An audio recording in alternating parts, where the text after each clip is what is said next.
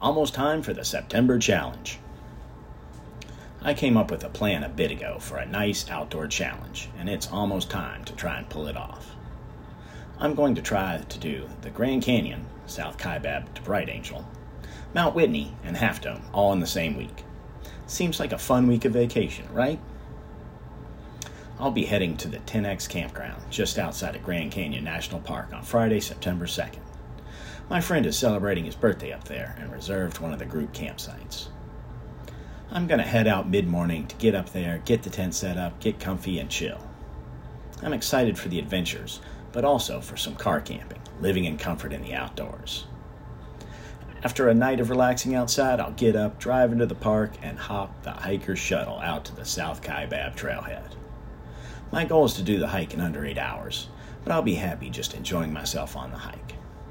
After hiking, I'll head back to the campground for some chilling out and helping my friend celebrate his birthday. Sunday morning, I'll get up, get going, enjoy some breakfast and coffee, pack up my stuff, and hit the road. I'll be heading for a stopover in Las Vegas during my drive to Mount Whitney.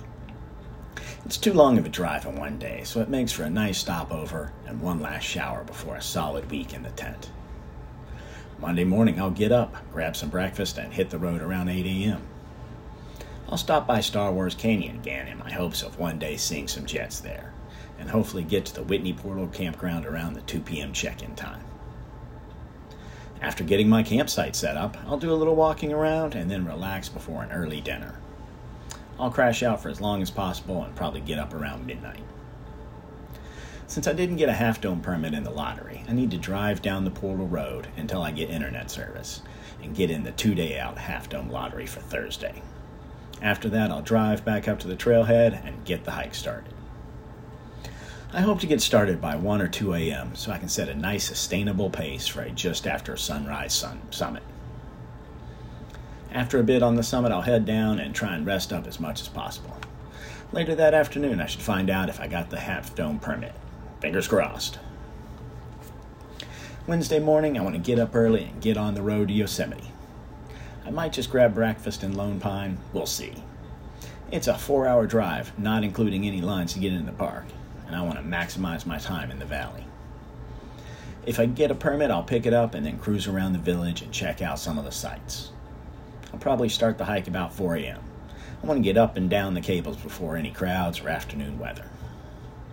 If I don't get a permit, I think I'm probably going to do the Clouds Rest hike. It's supposed to be pretty awesome, just no cables.